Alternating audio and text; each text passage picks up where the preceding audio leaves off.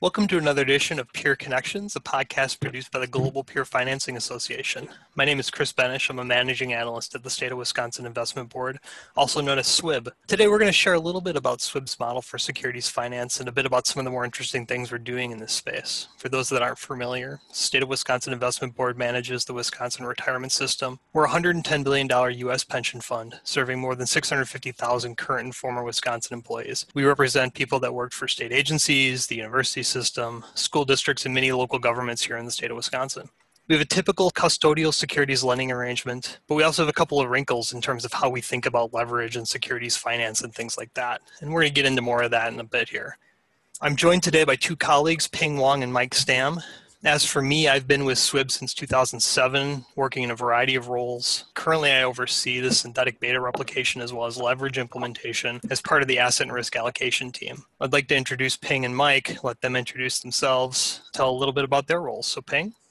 Thanks, Chris. This is Ping Wong. I joined SWIB in 2016, and I'm an analyst with the Liquidity Inflation Rate Management team. Our team manages the front-end portfolios for SWIB and the state. I'm Mike Stam. I'm the newest to SWIB. I've joined here just in May as part of our new financing and collateral management group. Previously, I helped build a similar treasury and portfolio finance group at a hedge fund. So this is a new experience for me. It's been really exciting starting here and learning this side of the market. Chris, how did you build this out and where did it start and how did it get to the point that we're at today?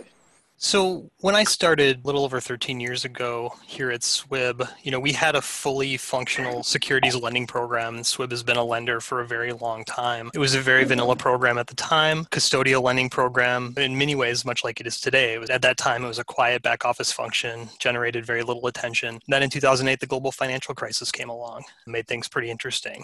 I would say that SWIB came out of the crisis better than a lot of our peer funds, but we did learn some lessons along the way, and we try to carry those lessons through to today. Our program is very intrinsic value focused. We don't take a lot of risk with our cash reinvestment, but I think what we also learned through that process is thinking about securities lending not as just a standalone one-off project within the fund, but as part of a holistic securities finance function. And that's something that we've tried to push forward in how we've grown and developed over the years. And obviously, you guys certainly have a position in the market as a lender. How did your borrow program come to be? How did that get built? Yeah, so SWIB does operate as both a lender and a borrower of securities. We started discussing allowing our internal equity managers to short back in 2010, and we then launched that functionality in 2011. And it's grown over the years and is currently used by several of our internal active teams to borrow securities, including equities. The way that we set ours up is we partnered with our custodian to build out a prime broker-like function. Some call it enhanced custody. We call it Borrow Plus, but it has different names. But essentially, the custodian facilitates that prime broker-like functionality and allow us to do a couple of things. We can borrow from ourselves. So we have a lot of passive assets that we manage internally here. And so if an active internal equity manager wants to short a security that we hold in our index fund, we're able to transfer that over and kind of do what we call a self-borrow. But then we also have the functionality within the custodian managed service to borrow externally. So the custodian sources borrows on our behalf, collateralize those, and are able to execute those shorts. What we really like about the self-borrow program is, first of all, it overall lowers our cost to borrow. We're not beholden to prime brokerage-like fees. And it also reduces our collateral needs because if we're borrowing from ourselves, we don't need to collateralize those trades. It becomes essentially an accounting entry. And that overall reduces counterparty risks. You mentioned your role as managing the leverage programs for SWIB. That's not like, obviously, me from a hedge fund background, that's a big part of what we did, but that's not something I think of as directly part of a pension role. How do you think of leverage and how do you implement it for SWIB? Yeah, so we use leverage in a couple different ways. One, we have a levered policy allocation. So when we look at our total asset allocation, it adds up to more than 100%. And we utilize that to still achieve our target policy returns that we need to be able to support the benefit payments that are expected of our beneficiaries. But it also helps to reduce the risk because we're able to lever lower volatility assets to achieve the same returns that we would otherwise. The other way that we think about leverage is in the context of our hedge fund allocation. We run a portable alpha strategy where we port our hedge fund portfolio over a synthetic beta that's created through the use of leverage. And that synthetic beta provides kind of a market return, and we layer the alpha return on top of that. In both cases, we're using synthetic instruments to get the beta exposure that we need without committing capital. And for that, we use swaps, we use futures, and the capitalization requirements are sort of part of the overall calculation of how much capital we need to set aside for those things, but it's much lower than if we were buying fully paid assets. What that means, though, is we need to really understand what our liquidity profile is. We need to understand what our collateral needs are, not just on kind of standalone strategies, but across the whole trust fund. And that's something we've been working towards building out over the years. The other way that we generate leverage is through repo. And so we'll pledge assets in order to raise cash for other uses. And there's where we really have a mix of traditional and non-traditional counterparties that's been really beneficial for us. How does that part of our leverage function work? In what ways do we interact with our peers currently? Yeah, so peers have been a great source of non-traditional repo counterparties for SWIB. We started looking at this way back in like 2015, 2016. The repo markets were getting more challenging to find counterparties, to find bank balance sheet in order for us to raise cash to generate the leverage that we needed. So we started looking at other sort of non-traditional counterparties and looking for folks that had complementary needs, and discovered that amongst some of our peer funds. And that was really kind of the impetus to get involved with the Peer Financing Association early on. Met some other like-minded peer funds that kind of helped us think through the process and, figure out some of the issues around counterparty underwriting and legal negotiations and operational issues and all the things that we've relied on each other for over the last few years as we've been building this association. And to the point now where we have a really good roster of peers and traditional counterparties and other routes to market that we utilize as we implement our repo strategy. And I think where this brings us to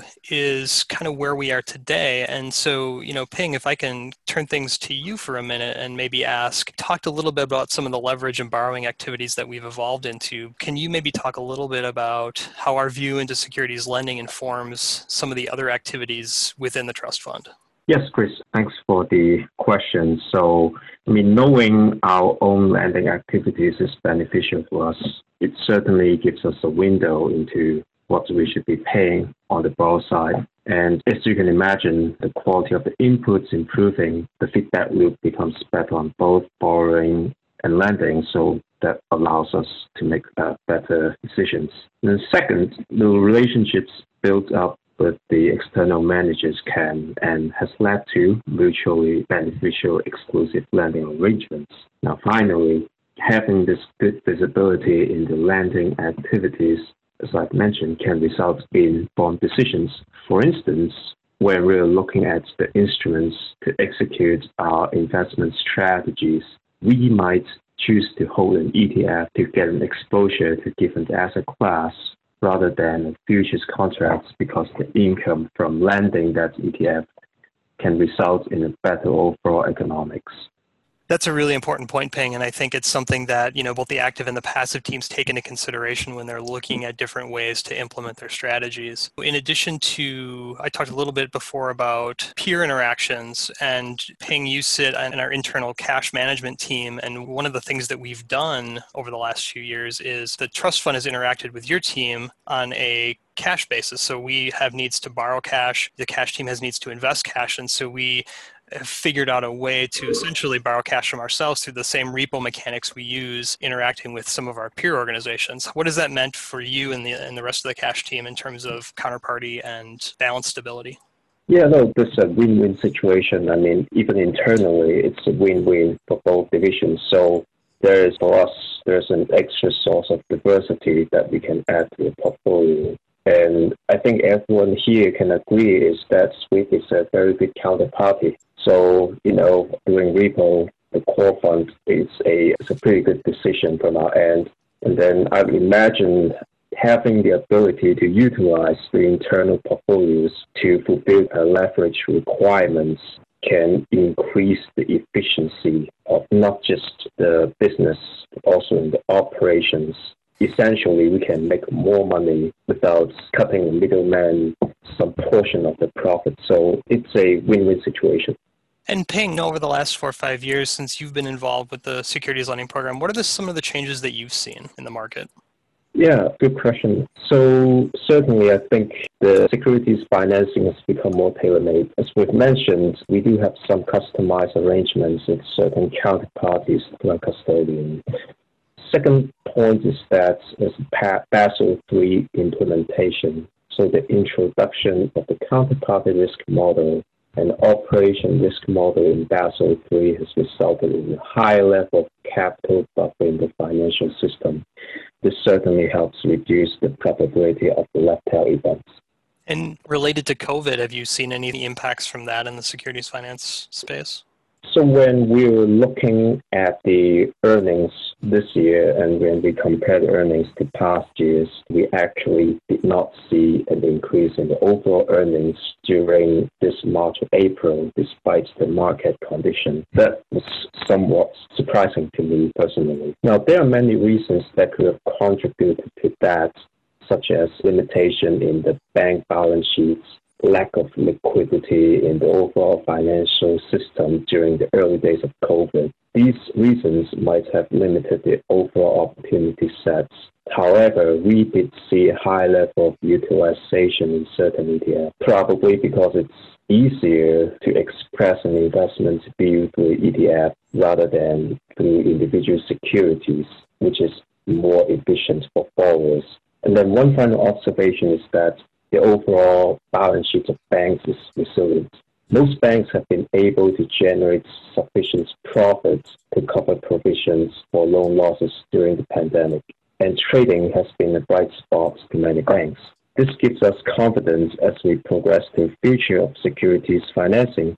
Now, speaking of future, Mike holds the key to the future of our securities financing. But first, Mike, let me ask you this. Coming from a hedge fund, what struck you about how we're structured?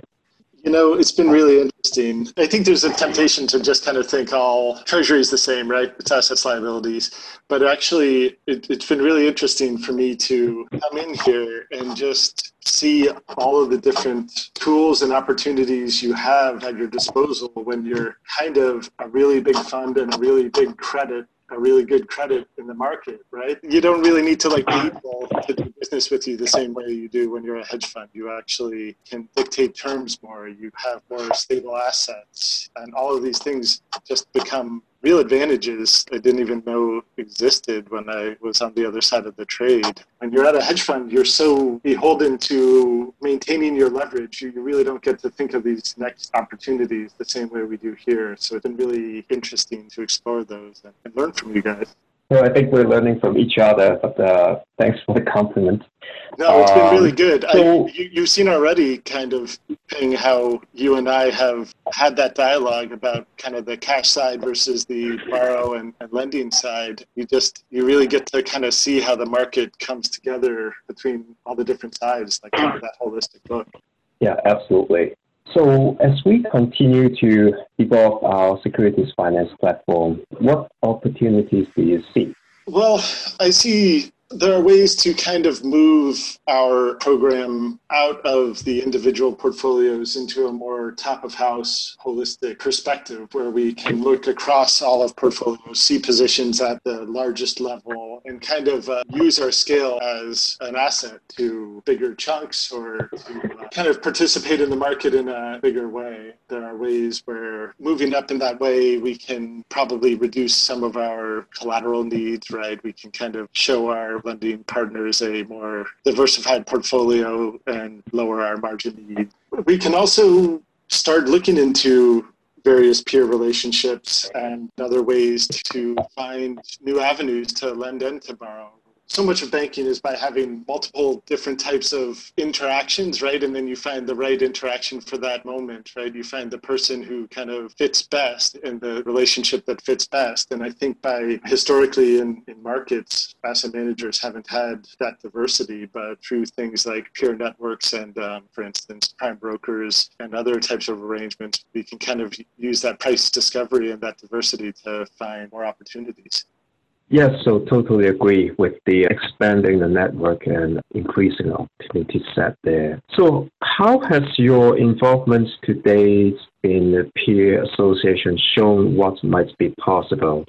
You know, it's been just as it is talking to you and Chris, it's been just really educational for me to speak to the other members to learn how they think of these things. There are so many ways to skin a cat in treasury, portfolio finance, and all of these various peers have thought of it slightly different. And it's really interesting to just kind of look across everybody and, to be honest, kind of steal ideas from the other people in the association. So it's kind of shown what's out there and what's possible and what we could do as a group trading with each other.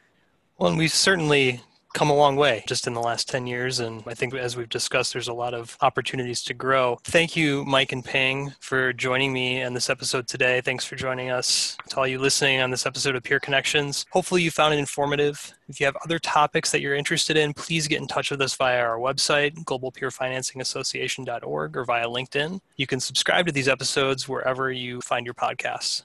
Thank you.